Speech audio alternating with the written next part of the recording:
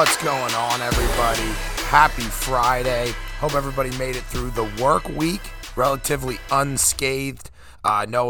This week kind of just felt like it was longer than previous weeks, especially at work. I am out early, so this podcast is coming out earlier than it typically would on a Friday for sure. It's currently 1:30 p.m. Eastern Standard Time.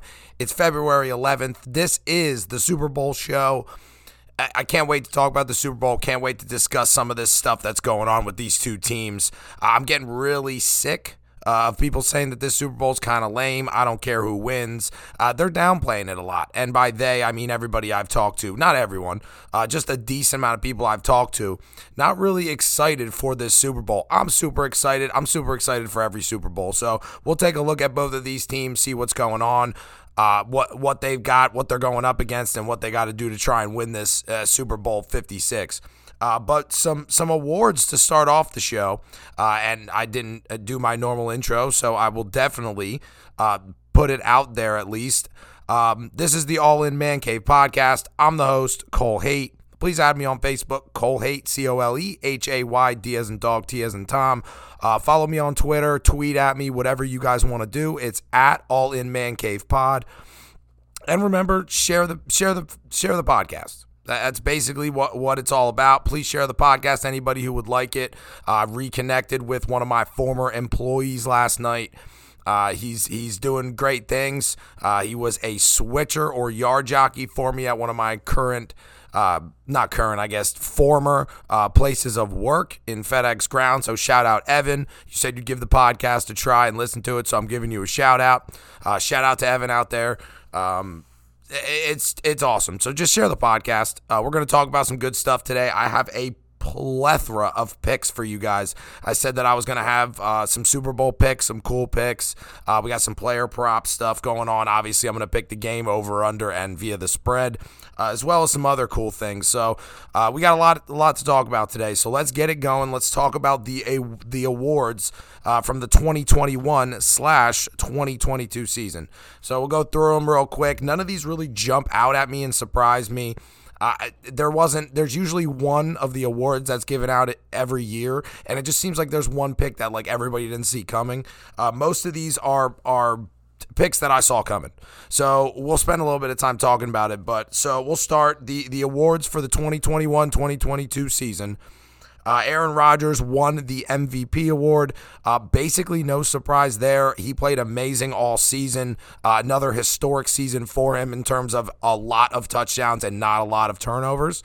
And he helped the Green Bay Packers stay relevant up until they were eliminated in the playoffs. So Aaron Rodgers, as much as you may not like him off the field, you may not like his attitude, his football play on the field probably puts him in a top 5 quarterback of all time type conversation. Unfortunately, you guys know me, the diehard Minnesota Vikings fan. I bleed purple, but the facts are the facts, and his skills are his skills. And Aaron Rodgers is definitely probably, I wouldn't say definitely, but he's probably in my top 5 for best quarterbacks of all time.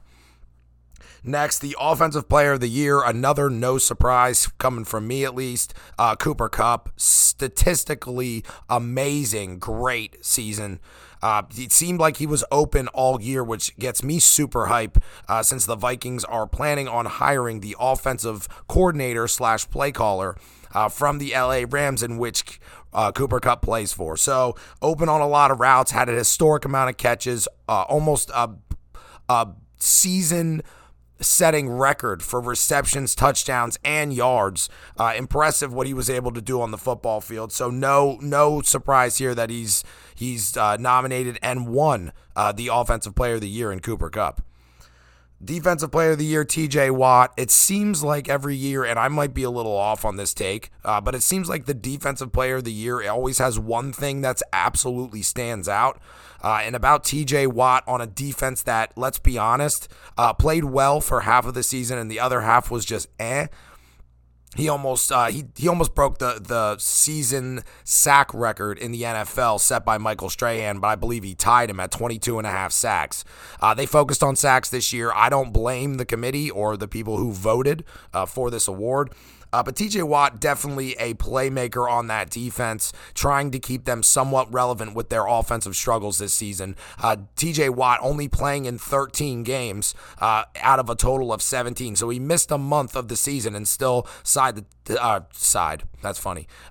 sack record in the NFL. So kudos to TJ Watt. He had a great season. There's no surprise there as well. I'm not really surprised with all of these, but it just seemed like the player that had the most hype on him going into this voting and going into this show, the selections show.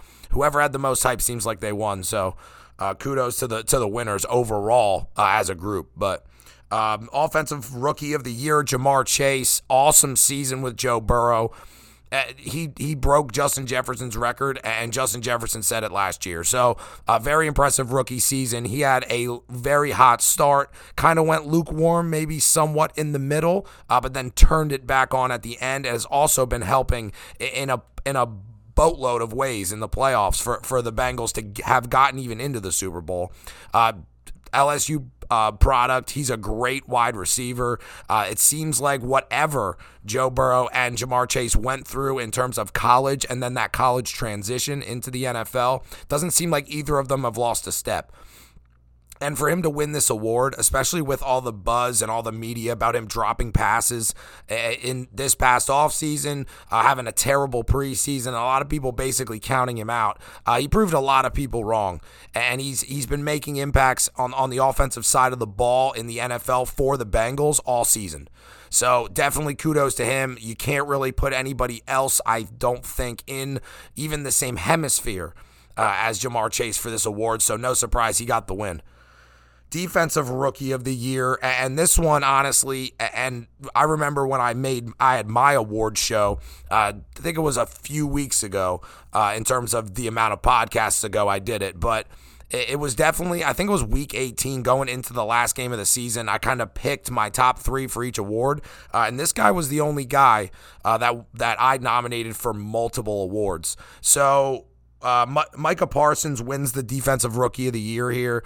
It's no surprise. He was very versatile on that Cowboys defense, and that defense was not projected to be that good, but they made a few changes, had a few players that outperformed what was expected. But Micah Parsons played linebacker well. He covered well. He was able to rush the passer inside. He was able to rush the passer outside. And he forced turnovers, whether he did it himself or his pressure allowed the turnovers to occur. So I loved the way Micah Parsons played. Penn State alum. Love supporting local colleges. Love supporting Pennsylvania colleges. You guys know my deal with Philadelphia. But everywhere else, support everything all the time. So a big, huge Saquon Barkley fan, also went to Penn State. So that's the thing. And honestly, let's see if I can get Saquon Barkley on the podcast. That would be awesome. I'll see if I can figure out somebody in the local area that may be able. If I can get Saquon Barkley on this podcast, that would be a huge milestone, not only for the podcast but also for me. Talking to him would be absolutely amazing. But the support for former Penn State alum is big in my book. Micah Parsons, awesome, and there was a lot of stuff with him during the offseason if he was going to be able to transition not only his game but mentally as well in the NFL, but he proved a lot of people wrong. He missed a few games as well this year. So kudos to Micah Parsons and great performance this season. All right, two more awards, the last two. Comeback Player of the Year, won by Joe Burrow. Once again, no surprise. Honestly, throughout the season, based on what Dak went through to come back and based on what Joe Burrow did to come back, I think the only way that Dak would be able to beat him out is if he played longer into the playoffs than Joe. Didn't happen, which is why I think clearly Joe Burrow gets the award here. Joe Burrow's, and we'll talk about Joe Burrow. We got plenty of time. I got time talking about the Rams and the Bengals, talking about this Super Bowl matchup. So we don't have to go too far into Joe Burrow, but for him to be able to, for me to say one thing is for him to be able to come back from that injury and take this team to where he's taken it. It's a great form of what you want to see from your leader of your football team. And he's emerged as a very big influence on these younger guys, running the offense, making the right calls. The leadership that he has for this team means a lot. And it's going to mean a lot in the Super Bowl, but it definitely meant a lot enough for him to win this award. Lastly, the last award worth either going over or total. I'm not sure I left any of these out. I just wanted to make sure I covered all the ones that I had my top 3 for. But Coach of the Year goes to Mike Vrabel. That was my pick going in. I loved what Mike Vrabel was able to do with that football team without his number one player for about half the season.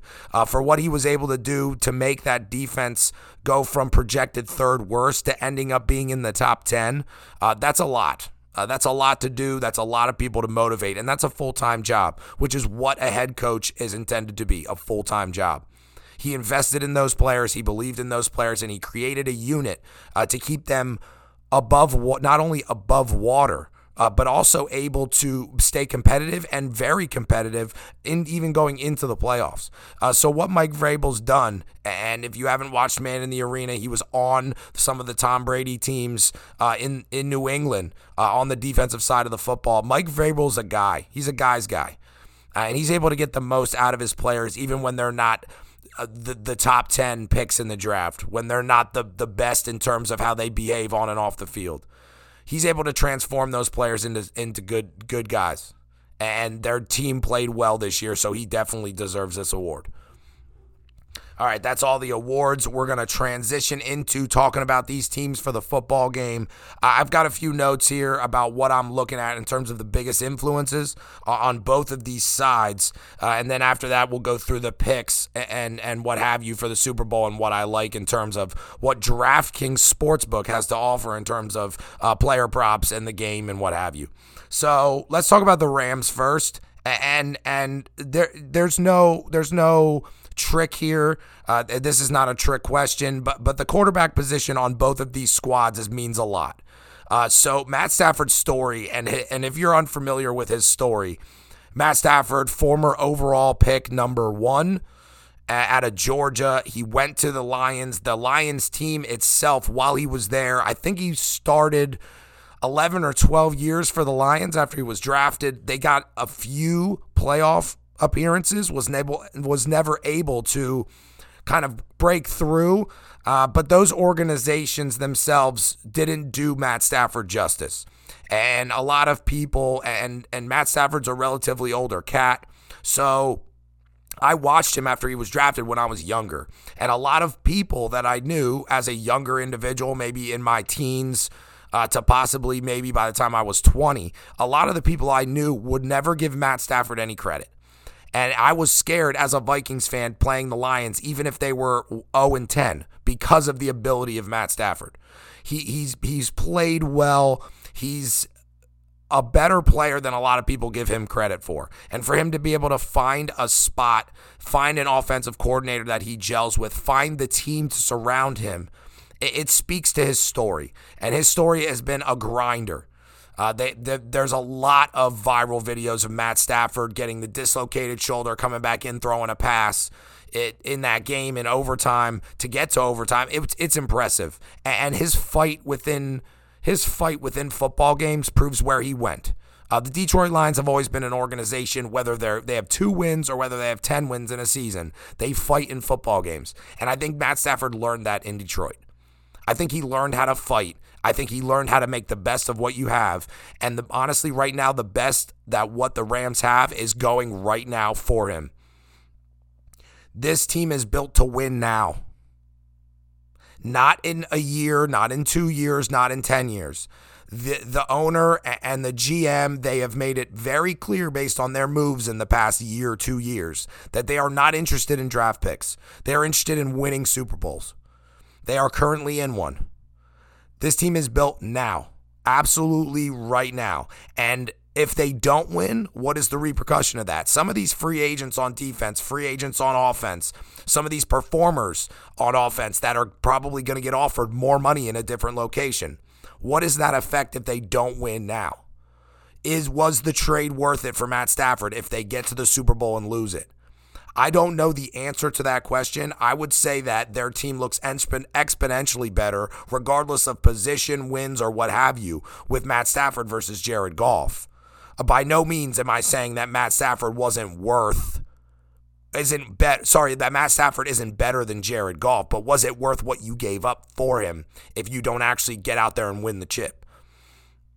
That's what everybody's talking about. Not that Jared Goff stands a chance against Matt Stafford in a throwing competition, in a mobile competition, any competition you put him in terms of QB statistics. Matt Stafford wins every time in terms of the ability to be a quarterback. And that means on and off the field.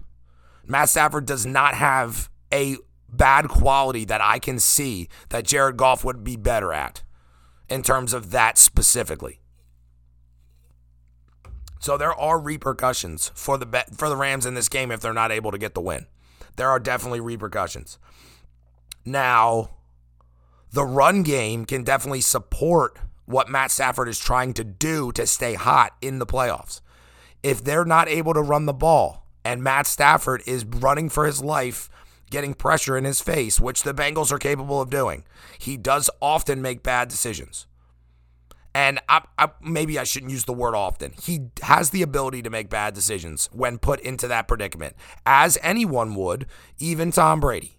If you're under duress, sometimes with not wanting to take the sack, not wanting to a potential grounding penalty, you make bad decisions and try and squeeze the ball into places it shouldn't go. So we'll see what happens. They need to be able to run the football at least and stick with it. So they need more than 10 rushes in this game, regardless of if it works or not. The play action game needs to work, whether it's from the shotgun in play action or whether it's from under center. Either one. There needs to be play action. There needs to be the threat of Cam Akers. And I believe that Kevin O'Connell, as the current offensive coordinator and hopefully head coach of the Minnesota Vikings next season, is able to realize that this can't be a one-dimensional game. It can't. And you can attack the front seven of the Bengals with the run game, especially if your offensive line is able to make key blocks in key spots. Because you just need to break off a few to make it scary. You don't need to stick with it. Cam Akers is not getting 25 rushes in this game. It's not happening. But you need to keep him relevant as if it's potentially allowing, or not, I guess not allowing the defense to take that part out and not care. That's where it needs to be. So the run game is going to be pertinent, I guess I should say potent. That's funny. The run game's pertinent for them to have more success or a better chance of success on the offensive side of the ball in this game.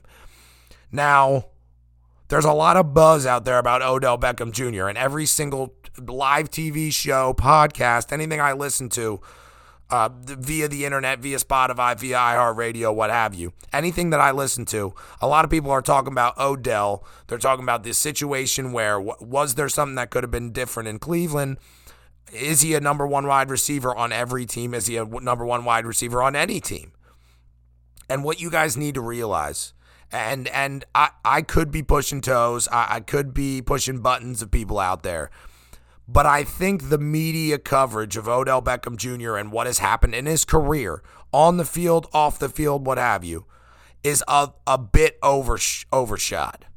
I think the Odell issue with him kicking the kicking net or punching the kicking net or what have you, and the fact that he wasn't able to do much in Cleveland, I think those are small spots that don't define Odell Beckham Jr. And you can also look at his performances in the past few games and understand that he still has the skill set to be a number one wide receiver. He absolutely does. And he's embraced the fact that Cooper Kupp is a better receiver and Matt Stafford will probably target him more. But Odell needs to know his location and he needs to accept it. And he did. And he's having success there. Think about how bad right now Deshaun Jackson feels for wanting out of St. Louis. St. Louis, that's funny. Man, I'm on a roll today. For wanting out of L.A., Deshaun Jackson said, nope, I want to leave. He goes to Las Vegas and has little to no impact, except for a bunch of dumb plays where he turned the ball over or dropped passes. But now Odell Beckham Jr. goes there, embraces the spot, wants to be and needs to be in the spot that he's in, embraces it and makes the best of it, and look at them now. So I think Odell is still able to be a number one wide receiver on football teams. Is he better than Davante Adams? No. Would he be the number one wide receiver on the Vikings? Probably not. Justin Jefferson, a great wide receiver. Adam Thielen's there as well. So there's places, it depends on where he's at. Wherever he's at determines whether he's a number one wide receiver. But there's not many teams he wouldn't be a 2 on. So keep that in mind. And we'll talk about Odell when we get to my game picks. But so that's the situation. And the last thing I'm going to bring up quick about the Rams that may have a huge impact on their football team, regardless of whether they win or lose Super Bowl 56. How do they deal with the loss of leadership? Because leadership will leave. A Super Bowl winning team, you will lose coordinators, you will lose special teams coaches, you will lose offensive line coaches, defensive line coaches. Kevin O'Connell apparently wants to leave. Raheem Morris is their current defensive coordinator. He went on, met multiple interviews, got second interviews. Is he going to get another job somewhere else that's going to pay him more money? How do they deal with that moving forward, regardless of the outcome of the game? So say they lose the game, they lose coordinators. How do they handle getting the coaches in, but still keeping that mantra of, I want to win now, I'm in win now mode? It's going to be a hard transition. And the Bills are going through a similar situation right now, losing Brian Daboll, who was their offensive coordinator and was considered highly for one of the biggest reasons they were able to get to where they're at, or got to where they were able to go this entire season. And he's responsible for kind of molding Josh Allen as well. So losing those two teams are going to go through some turnover on their coaching staffs. But how do they respond to that? How do they come back and say, all right, we got to go get a guy who's going to do this to make sure we get back to this spot? But they also need to focus on improving the team because the team did not make it to the Super Bowl, which would be the year previous. So we'll take a look at the Rams, but that's something else I'm seeing while looking at these situations for the LA Rams as to how they're going to respond, what players are going to stay, and then the third obvious one is the actual outcome of this football game in Super Bowl 56. So a lot to take away from the Rams here. A lot to take away from the Rams. I like them in this situation. I won't give you my picks till we get to my picks, but I like them. Let's switch to the Bengals. So once again, big QB matchup. A lot of stuff going on with the QBs this week, especially on the Ethernet. All right, within the ether, anywhere in sports media, you hashtag Super Bowl 56. There is a lot of shit going on right now.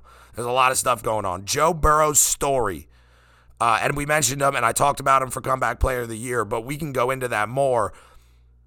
He had a torn ACL last season, missed a lot of games. Like, he played a decent amount, but he played a little more than half the season, but missed a little less than half the season. So for him to be able to rehab that, come back and be the leader on this football team, Joe Burrow's story is huge, if not bigger than Matt Stafford's. Matt Stafford, his wife having cancer, battling through that, what he went through in Detroit, the fact that he was part of this trade. Will this trade work out? There's a lot of headlines that you can get and a lot of drama coming from both of these quarterbacks. And they've been through a lot, and they're both really good leaders, clearly, based on the position they're currently in and what they've done in their football pasts. So I love Joe Burrow. I love his story. The fact that he was able to make this team buy in, knowing that they were not projected to be top 10 in offense or defense before this season started. But Joe Burrow has been there to be that solidarity to bring everybody back. And I love his press conferences. A cool cat. He's got the answers, smoking cigars in the locker room, wearing sunglasses that he says he can now afford because he's a decent player. It's awesome. His media presence is exactly what you need from a leader. He's not concerned about what he's going to say. He knows he can handle the pressure. He's doing it. He's doing it, and you're watching it on the football field and off the football field. So the one thing I'm really worried about is their offensive line to protect him. Now, he's won games where he's been sacked 9 times. Does that happen often in the NFL? Absolutely not. Can their offensive line stop Leonard Floyd, Von Miller, and Aaron Donald? No, They cannot at a decent clip. So their offensive line coach and their offensive coordinator need to figure out how to get the ball out of Joe Burrow's hands and get it to their playmakers.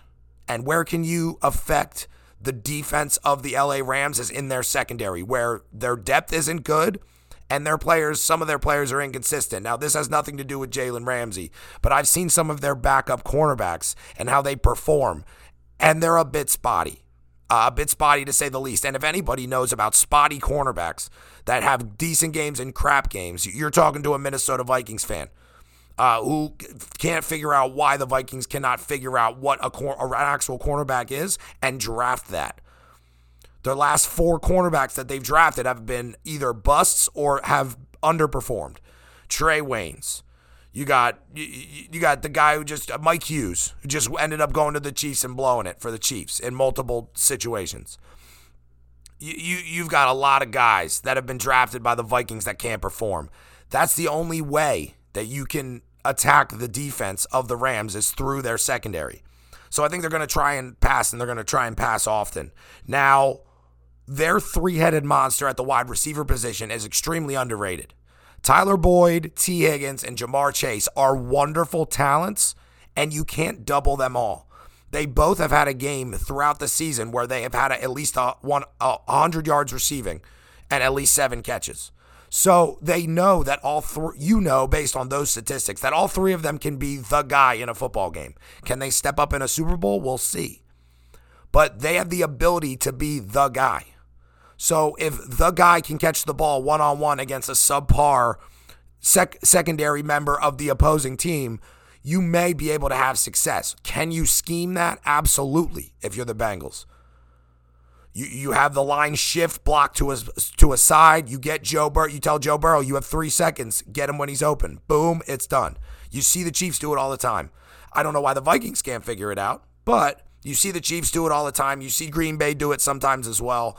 There's a lot of high-powered offenses that have that sort of play call. And I'm not saying I know anything about specific play calls between these teams and whether they're the same.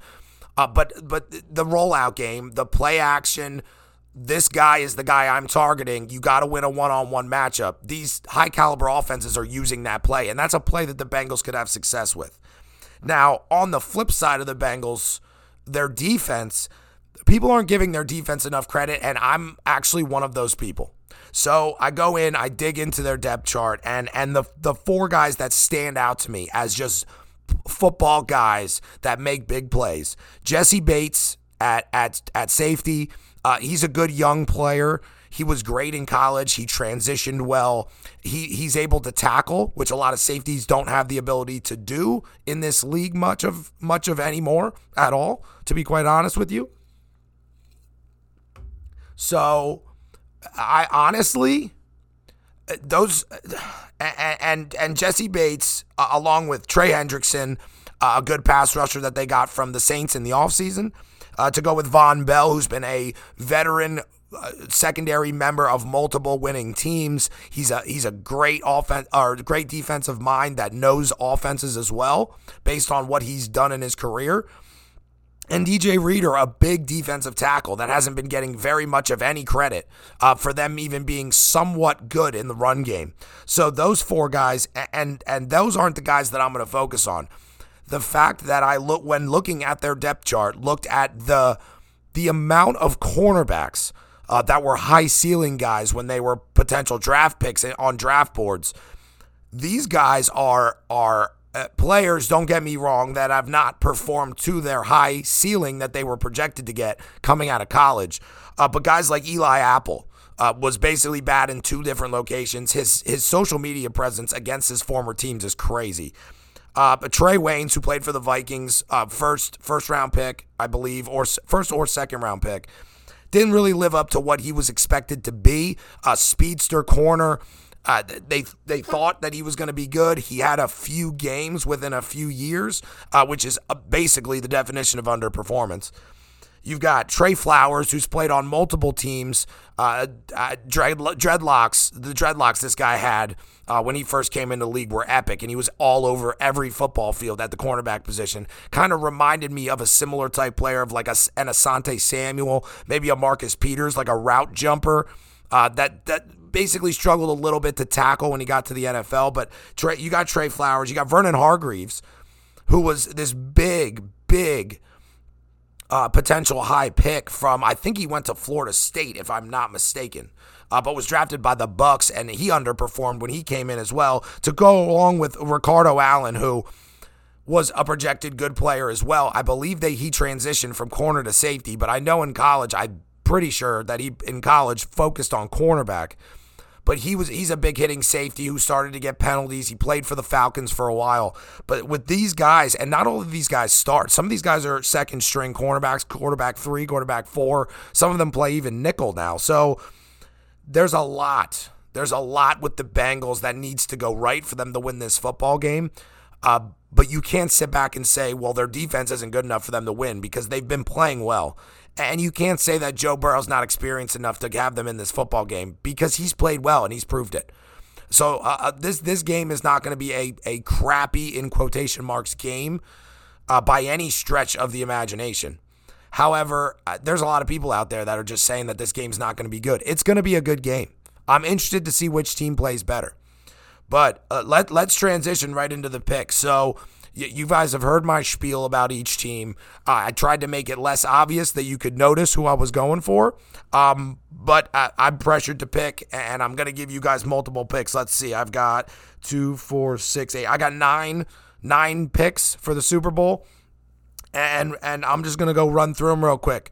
So in terms of against the spread, I love the Rams here. The Rams -4. If you're scared of taking the spread, at which case everybody asks you who you got in the Super Bowl. And if you're an avid sports fan, surrounded by people that are not avid sports fans, maybe nobody asks you. But typically, when you talk to people about sports, they'll ask you. So everybody at work's been asking me. People, my friends, my family, everyone's asking me. So I'm going with the Rams -4. And if you can get the Rams at -4 and not -4.5, like obviously in a Super Bowl, you're hesitant to take a higher spread. And I get that. Don't get me wrong, but I like the story of Matt Stafford. I like the current situation of the Rams team as a whole versus the Cincinnati team. So I got to go with the numbers. I'm a finance guy. I'm a math guy.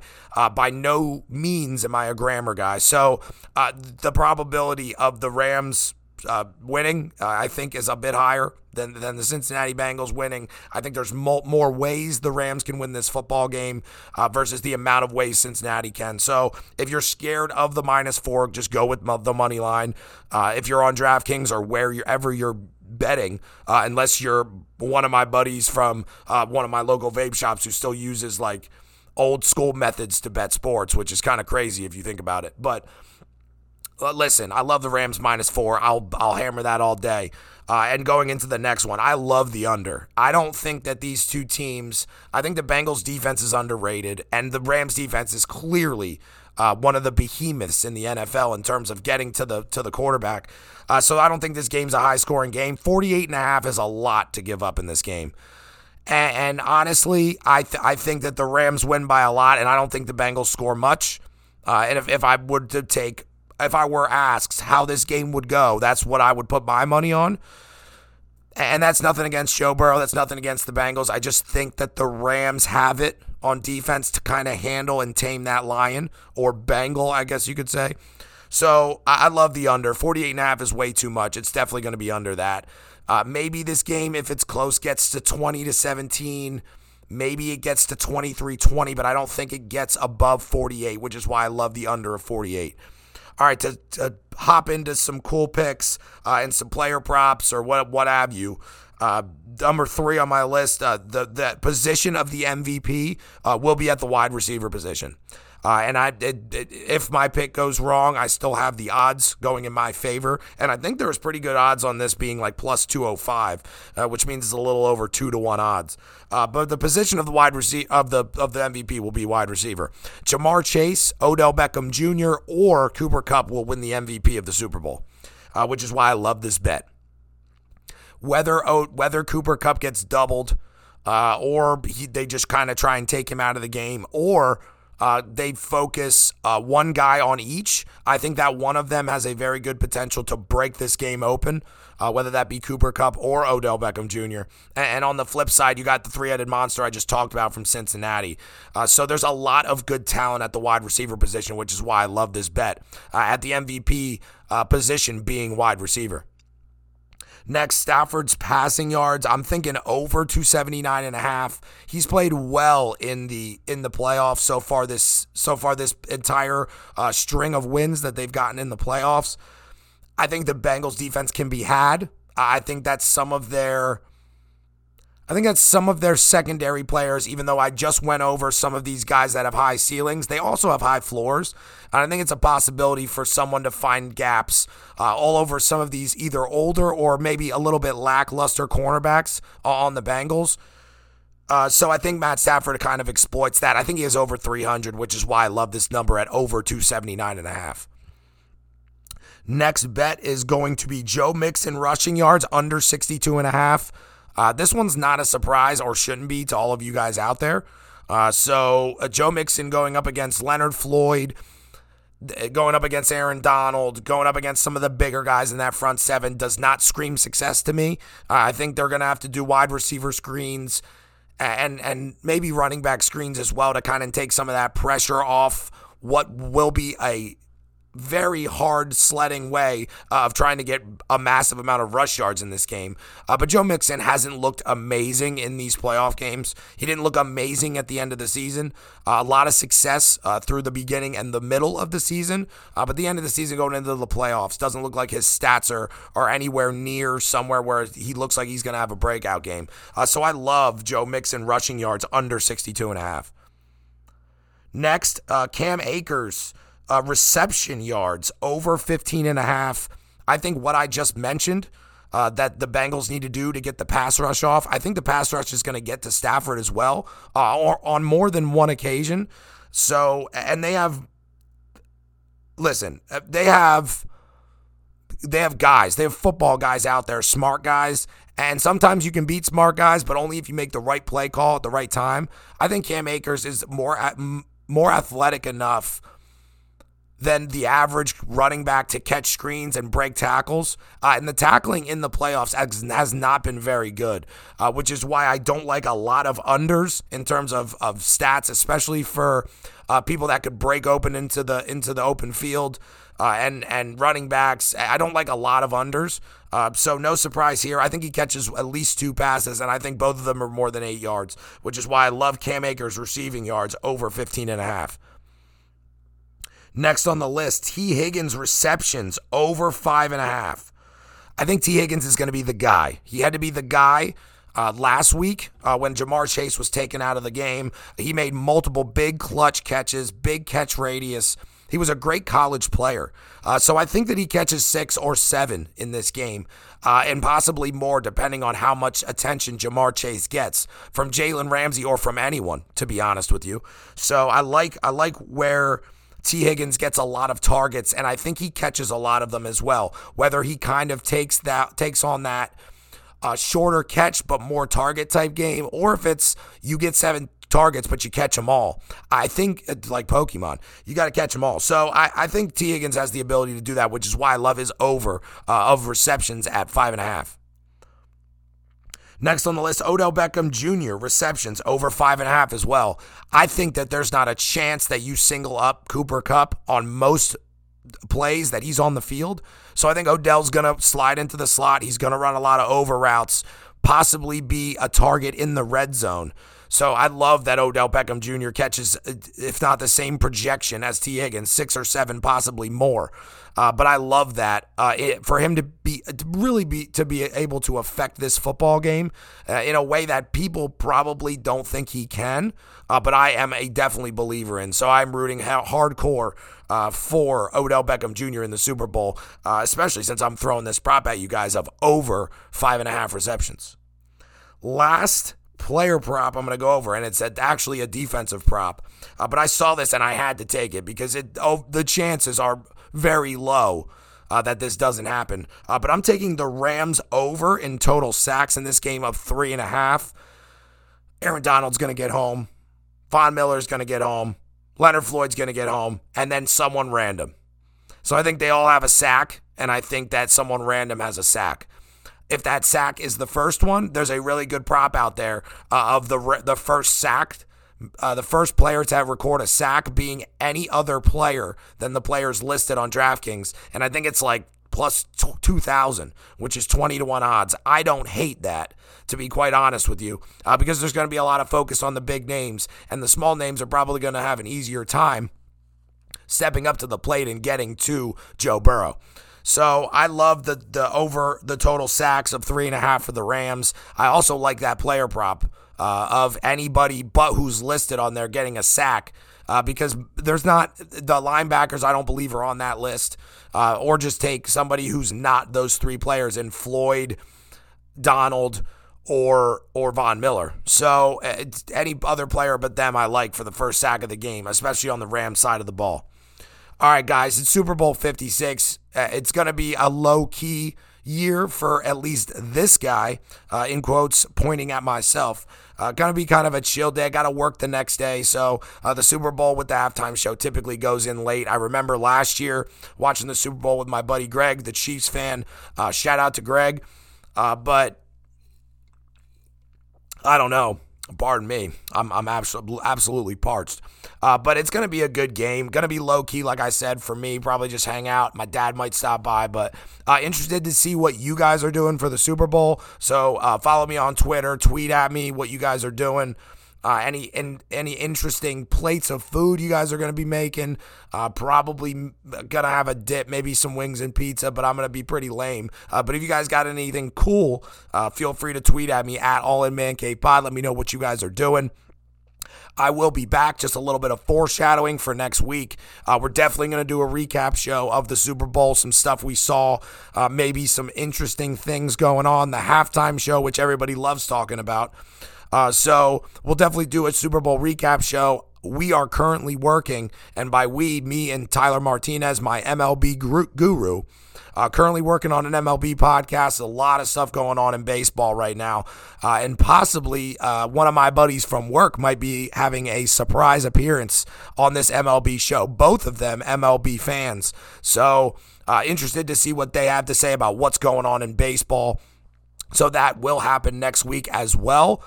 So those are the two podcasts probably going to be released next week. Probably do a Monday show, Monday or Tuesday show, then maybe a Wednesday or Thursday MLB show, just to give kind of like a gap of what I'm kind of looking at. But remember, share the podcast everywhere that you listen to podcasts. Add me on Facebook. Follow me on Twitter. I appreciate you guys. Any Bengals or Rams fans out there, good luck to both your teams. It's definitely going to be a better game than a lot of people are talking about. So really excited for any Super Bowl, but definitely this one. So from the Vikings fan from Eastern Pennsylvania, I will talk to you guys after the Super Bowl. Hope all of my picks hit. If they don't, feel free to give me shit on social media. But I'll talk to you guys next week. And like I always say, later.